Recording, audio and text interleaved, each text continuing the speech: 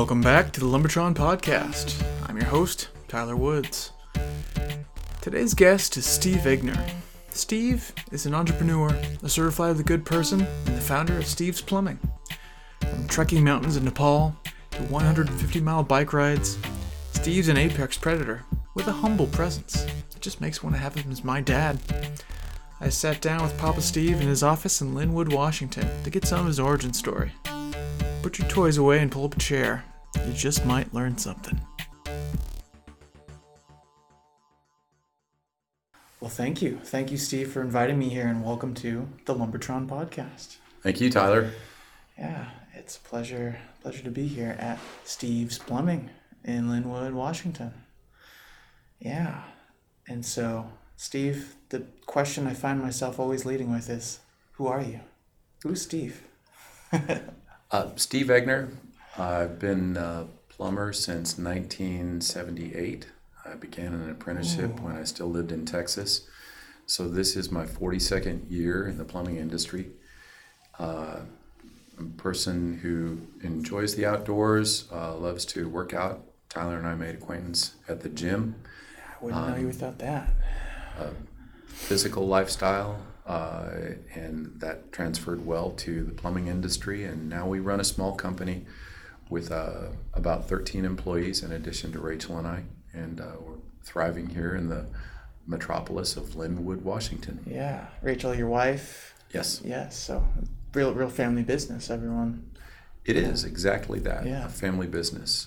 We grew from a time when I was the only person working in the field. Rachel was the person answering the phone with two small children on her legs. Yeah. And so, well, let's start with that. Did you work in plumbing before starting your own plumbing company? Did you? Yes. How did you get your footsteps into this world, this life? Well, my first introduction to plumbing was just accident met necessity. I was on spring break from college or just out of high school, actually. Oh man, this runs deep. Okay. Yeah. And we just happened to have a friend who needed help, and it was a $4 an hour position, which he begrudgingly paid, and I probably only half earned. But then something began to click, and I realized I enjoyed it. I enjoyed working with my hands, something I hadn't been exposed to before. And up here, we've had Steve's Plumbing since 1995. So like most people finally face a decision, I realized that my needs were greater than what could be supplied by an employer. So I began the path of self-employment in 1995. We opened Steve's Plumbing. And what were some of those needs? For autonomy, to be... In 95, I just felt, Rachel and I were still childless at that time. We've been married since 1988. But in 95, we had no children. We just decided that wasn't enough. We were scraping by on two incomes. And even with an hourly wage of about $21 an hour, it wasn't enough. And we realized that for the future, we needed something more. So I gave my notice at my employer, gave him 2 weeks notice. And 1 week later, I found out Rachel was pregnant with our son, Reese. And that gave us the impetus and the drive to make it succeed, because suddenly we were a family, and we had to. And what was that? Was that fear? Was that hope? Was that both? It's both. I call it anxious optimism. And I've never approached anything with a sense that I would fail at it. Although we can't say failure is not an option. That's not realistic. We just simply apply 100% of our energy all waking hours until we achieve the goal. Yeah. And where does that come from in your life? Did your parents instill this kind of work ethic in you, or as you've learned that over time, being a plumber, working in the trades? My parents always worked. My father was in the service, Air Force. In fact, my mother was too. So both my parents were in the service and therefore veterans. But my immediate memories as a youth were that I always wanted extra money. So from the time I was 10 years old, I always ran my own, we'd call it a yard work or a lawn mowing business. But it actually made even at the age of 10, it made hundreds of dollars per summer. And there was a summer where later on, I think I was 12 or 13, where I know I made over $3,000. So it was just a matter of having the means, having the tools, being able to walk those distances briefly. When I was 15, I saved for and purchased my first car with my own money. And then I had transportation, and so then I could do the same thing. But it's always just been a desire to supply my own needs. Yeah. And so it's really no different. For most of my life, I've been an entrepreneur and business owner and not an employee. Yeah, I see. So that drive to supply your own needs, have you ever experienced a disconnect between what you knew you could do and what you needed to do and had to ask for help? Has that ever been a problem? Ever been difficult? I wouldn't say it's a problem. I think that's a reflection. If anyone can do that, what you just asked, then you have true humility. You realize that there are blind spots in your experience. You don't know everything.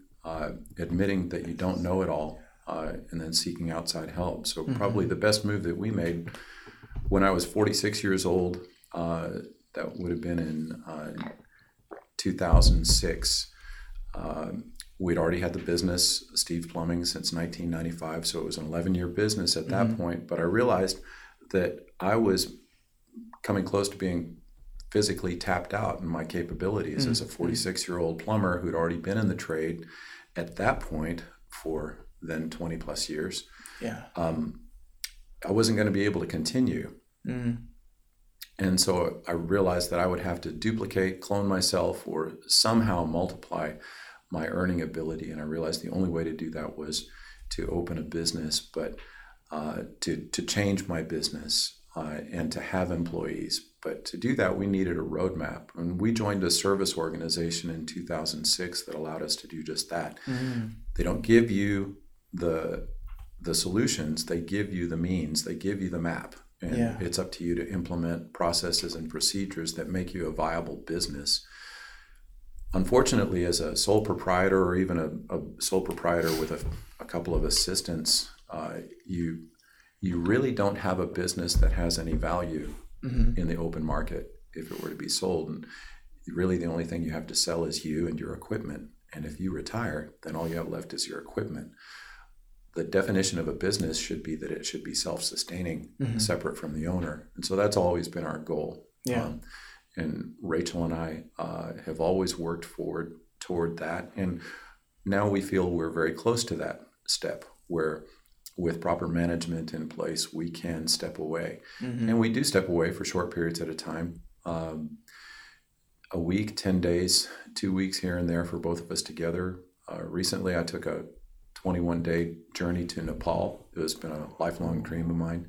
So the business is operating at a high level now. But it's important that we achieve that goal where we have management on site, to where our presence isn't necessary 50 hours a week. And that's the goal of every small business, is to achieve that level, and that's what we're working toward. That's cool. Yeah. And so what does that look like now? What did it look like before, when you said 50 hours a week being on? Well, 50 hours a week would be a minimum. And I'd say that's still a standard. I'm here at the office shortly after about 7:15 every morning, and I'm here till 5 or 6 each evening. So that certainly hits me during the week. But when we were in our early stages of growth and I was still in the field, then it was routinely working every other weekend, Saturday and Sunday. So we'd have 12 days on, 2 days off. Those were brutal times.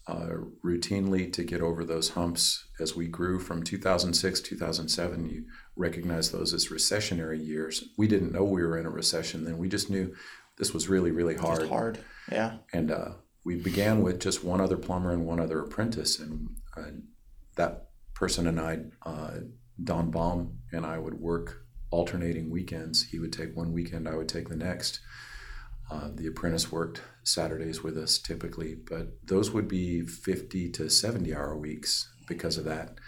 And we were doing the work that other people weren't willing to do. And we watched many businesses close their doors and fail during that time. But we thrived. We attracted other people. We grew into that level.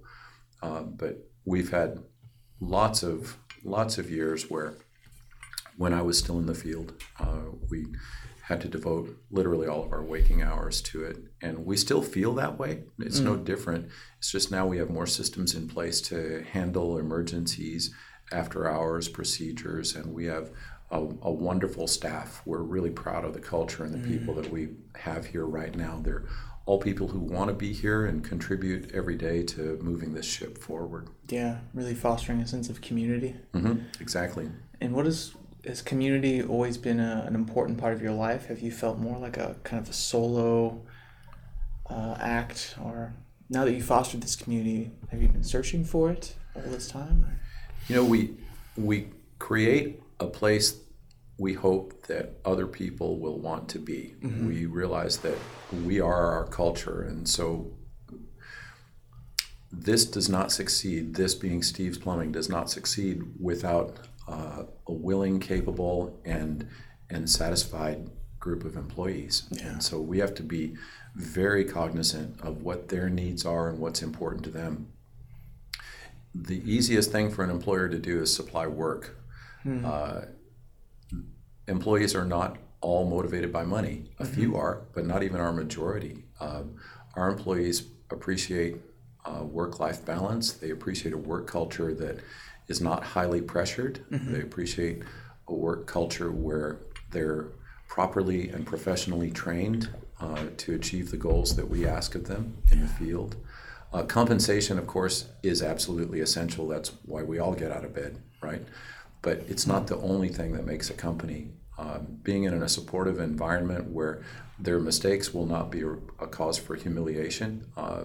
Mistakes around here are viewed as an educational opportunity, and a rising tide lifts all ships. We are that rising tide, and we discuss it in a dignified manner so as not to embarrass or humiliate an employee. No one has ever been fired here for a mistake at work. No one has ever been fired for making a mistake with plumbing. That's human. We use those to educate us all, but we also cover on a daily basis the strengths and successes of other plumbers, how they communicated with a client to get to a net result, how they tackled a challenging mechanical problem or a mystifying mechanical problem, and how they solved it. So we're a group that rely on each other. Frequently, these men, rather than calling me their manager, they'll call another plumber and ask him, hey, I know you faced this last week. What did you do? So we have that kind of culture, and we're very, very protective of it. Yeah, that shared experience, that internal network to be able to draw from. Right. Yeah, that's really beautiful. Well, you fostered this awesome community. You mentioned some fitness, going to Nepal. What brings you joy outside of this business in plumbing? I really like to engage the world. I'm not a kind of person who's happy with routine. I like variety, and I thrive on change. And for outdoor challenges, I tend to prefer what my friend Jesse calls type 2 fun. Type 2 fun involves a measurable amount of risk. It involves a huge reward, but that's mostly personal. At the end of it. Risk and reward, it involves a huge measure of pain and discomfort. And so what we did in Nepal fit that bill every day, going between 6 and 9 miles a day with 40 plus pound packs on at elevations over 12,000 feet. And we were a mixed age group from 40 to 60. So it was definitely type 2 fun. The risk is you're in a third world country. You're well away from medical and support should anything happen. So while rescue would be available, it's not necessarily a given the moment. We spoke to a guide over there in Nepal who had witnessed the avalanche that took 6 climbers' lives. He was less than 30 feet from the 6 climbers who were swept away in an avalanche on Annapurna during our trek. And we were originally scheduled to travel to Anaberna Base Camp, but we had to detour because it was closed by the Nepali government because of the avalanche danger. But that level of danger, it's not that we were seeking out avalanches, but we were seeking a true adventure away from I think the stereotypical opposite of that, the exact opposite would be a cruise ship. Yeah. Which we now learn has some risk. Yeah, it might be risky, especially might be this type time 2 in fun lives. on a cruise, but that's not my kind of travel. When I fish, I like to hike miles and miles and cover huge areas of the stream, and I love doing that with company, but I love it even more solo. And other activities when I'm in the gym, then I'm pushing my body toward a goal. I want to do more long distance cycling this summer, and so right now I'm leaning down. I'm concentrating more on aerobic capacity and pushing those. But still, you'll find me at the gym. Whereas last year my goal were powerlifting goals, and this year they're more aerobic and body composition goals. Just channeling that grit and discipline into different areas of your life. Yeah, according to what I want. According to what I want. 2 years ago, all I wanted to do was pull heavy things off the ground and see how much they weighed. And this year, I wanted to travel comfortably in Nepal, and I wanted to feel comfortable at 10,000 feet and not winded. And I did not want to be that guy that had to take a break every 20 feet. And the training that my friend Jesse and I incorporated in the months prior definitely prepared us. We were comfortable. We did have an incredible feeling of exhilaration and accomplishment at the end of it. And that's type 2 fun. It's the same thing I feel when I finish a 150-mile bike ride in one day over 2 mountain passes. It's incredible accomplishment. Yes, there could be hundreds of people who finished before me, but there are hundreds who finished after, and we all share the same sense of accomplishment after that because there was risk, there was discomfort, there was a measurable goal, and a feeling of exaltation at the end. Hey, I did this. And that ties into this too, because there's a physical challenge. Stress is physical. It's not just mental. Stress is physical. And I know that this history of events in my life that I've set as goals and the things that I've accomplished, those parallel in my mind. I can accomplish these goals too. They're new and they involve discomfort, time outside the comfort zone, and they involve risk too. It's just a different kind. So I think that it uniquely prepares us to succeed in those too. Now you mentioned the feeling of accomplishing those, like the 150-mile bike ride. I think you used the word exaltation. Yeah. Do you have any spirituality in your life? Is accomplishing things like that bring you closer to something greater than yourself? I believe in a supreme being. I don't believe in religious institutions. I have no faith in religious institutions. Of course, I believe in them. But outside of that, I really have no knowledge of anything after this, and maybe that's one of the reasons why I feel a sense of urgency at this stage of my life to physically experience as many of these things as I can, and to work as hard as I possibly can to ensure that my family are provided for, that my wife and children are cared for and have opportunity in the field, because I don't take it for granted that there's something else for me or for them. I'm uncertain of that, and so it causes me to want to get these things done in my life while I still can. I'm not going to wait until full retirement to jump on the cruise ship circuit and eat myself to death. That's just not going to happen. Obesity, diabetes, and heart illnesses run in my family, and I take that as a warning. Okay, so all this effort that I put toward healthcare and physical fitness, those are important for me. If I didn't do those, then I would just be with the rest of the genetic demons of my family.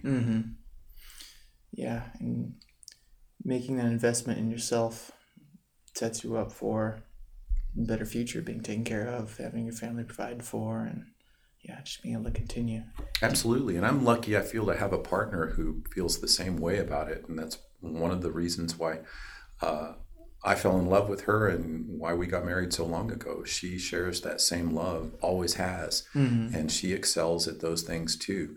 She chose not to join me in Nepal for basically hygienic reasons. I mean, it's a third world country. Hot water was a luxury and infrequent, and in fact, heat was a luxury that we didn't often have. Yeah. They have a different sense of cold and comfort over there. But she joins me in virtually everything else, and goes to the gym, bike rides, weightlifting competitions, and so she's a terrific partner. That's awesome. That's a beautiful thing to share. Do you find that the trajectory of hard work as you get older, is that going up? Is that staying the same? Do you feel like you're working harder now than you were when you first got together? I think that the work is different. But to say that it's harder, I'd be dishonest to say that it's harder. I think that it's just different. More of my attention. How should I word that? I've talked about the all waking hours attention a couple of times necessary of a business owner. That's probably the biggest difference. As an employee, you can turn that off, but the work is the same. I really think that for anyone considering entrepreneurship, if you're frustrated where you are, if you're frustrated as an employee, if you find that you're usually in a position at some point in your employment where you feel your ideas are better than the homeowners or than your employers, then at that point, you probably should explore entrepreneurship, because the work is not harder, it's different. There may be more of it at different times as you realize that when you put your tools away at 5 o'clock in the evening, you're still going to be handling paperwork and other marketing questions and you just get out different tools till you go to bed at 9 p.m. So yeah, it's different, not necessarily harder. Yeah. What about, as well as you mentioned a lot of physical goals, did you have all those same drives when you first met Rachel back in, you'd say you got married in 1988? How's that changed? Life prioritizes things for you. So when you have children, that impacts your life, and it definitely impacted ours in a positive way.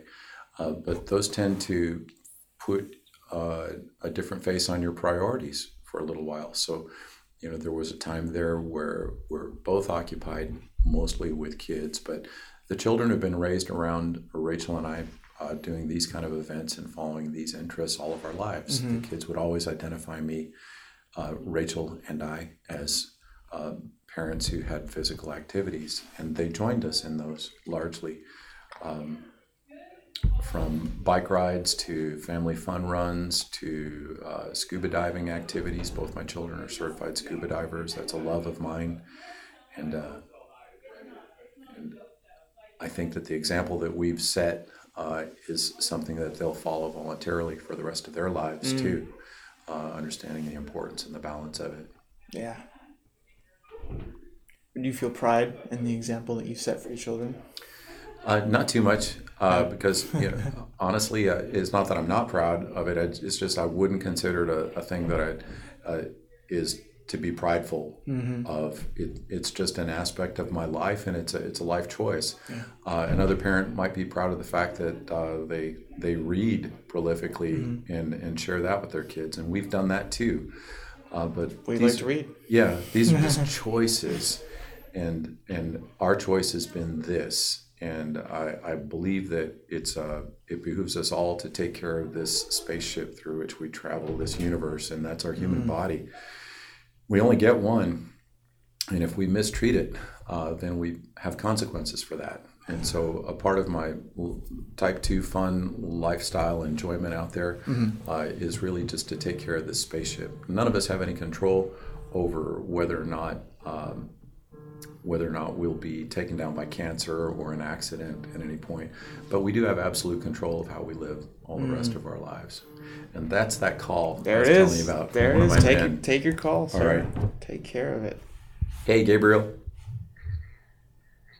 It's a judgment call if they feel like they're walking into a hazardous situation. If a customer appears infectious or showing symptoms that could be related to the pandemic, then they have the right to make that decision not to enter those premises. We're way down in our call volume, but there are three big reasons why people need plumbing. If they're confined to their homes and their sewer is blocked, or one of their water lines burst, or they have no water for some reason, or their water heater fails and they no longer have the ability to sanitize dishes or bathe, basic human hygiene.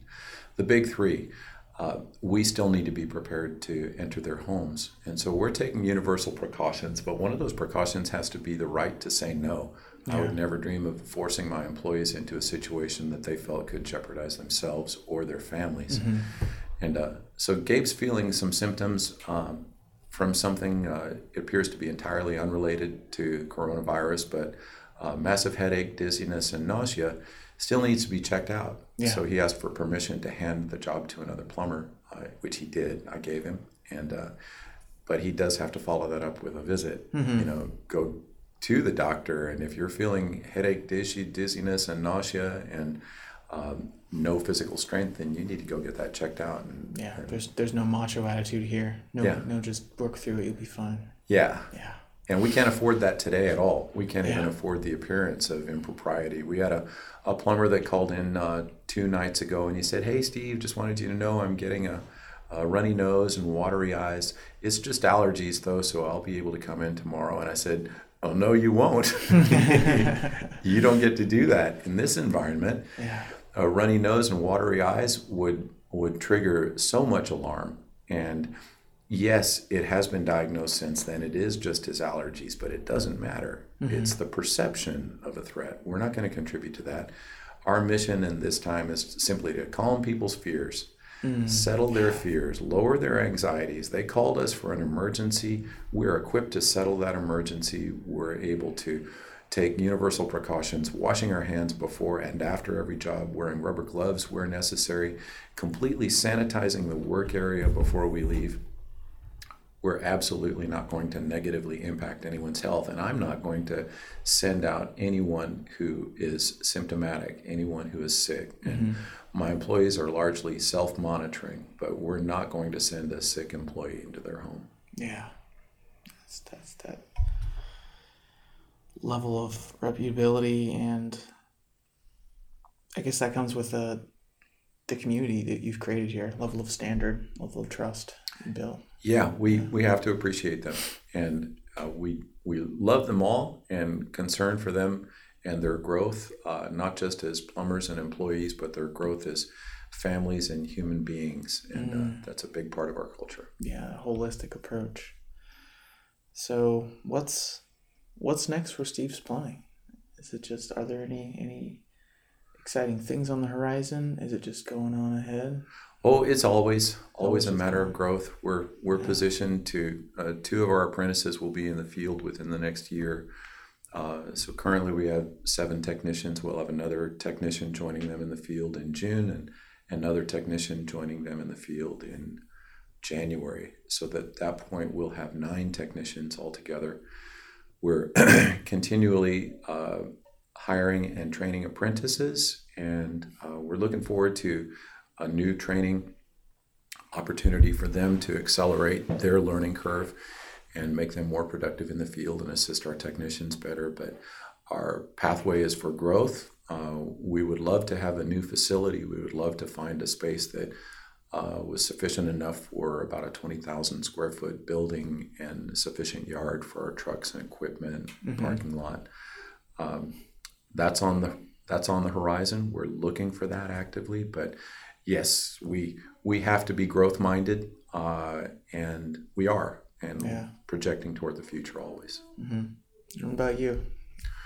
Personally, I would love to be in Hawaii working on a dive boat as a dive master, or give me any job. Just let me be the guy who's on the boat, on the water out there. And I'd work for chewing gum.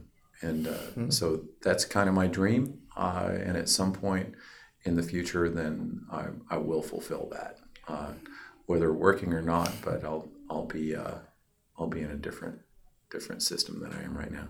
What are you gonna name your boat? I don't know if I'll get a boat. That's the thing. The more I look Just at boats, get someone else to take that. someone else's boat. That's key to the dream. Yeah. Someone else owns this boat, and I'm just on it. Yeah. Ooh, how's that like life? Well, I think that's a good place to put a pin in it, Steve. Cool. Thanks for talking with me. I really appreciate the level of what was the word you used? Optimism, the Anxious optimism. Anxious optimism that Yeah. you bring in levity to all situations. Thanks. It's very, very calming. Thanks. So, thanks for talking with me, Steve. All right. Good day, Tyler. Good day, Steve. Words of wisdom. Steve is a truly great human. It was an honor to listen to his story. I hope you enjoyed it too. If you have any questions or comments, please send them to lumbertronic@gmail.com. And until next time, keep sharing your story.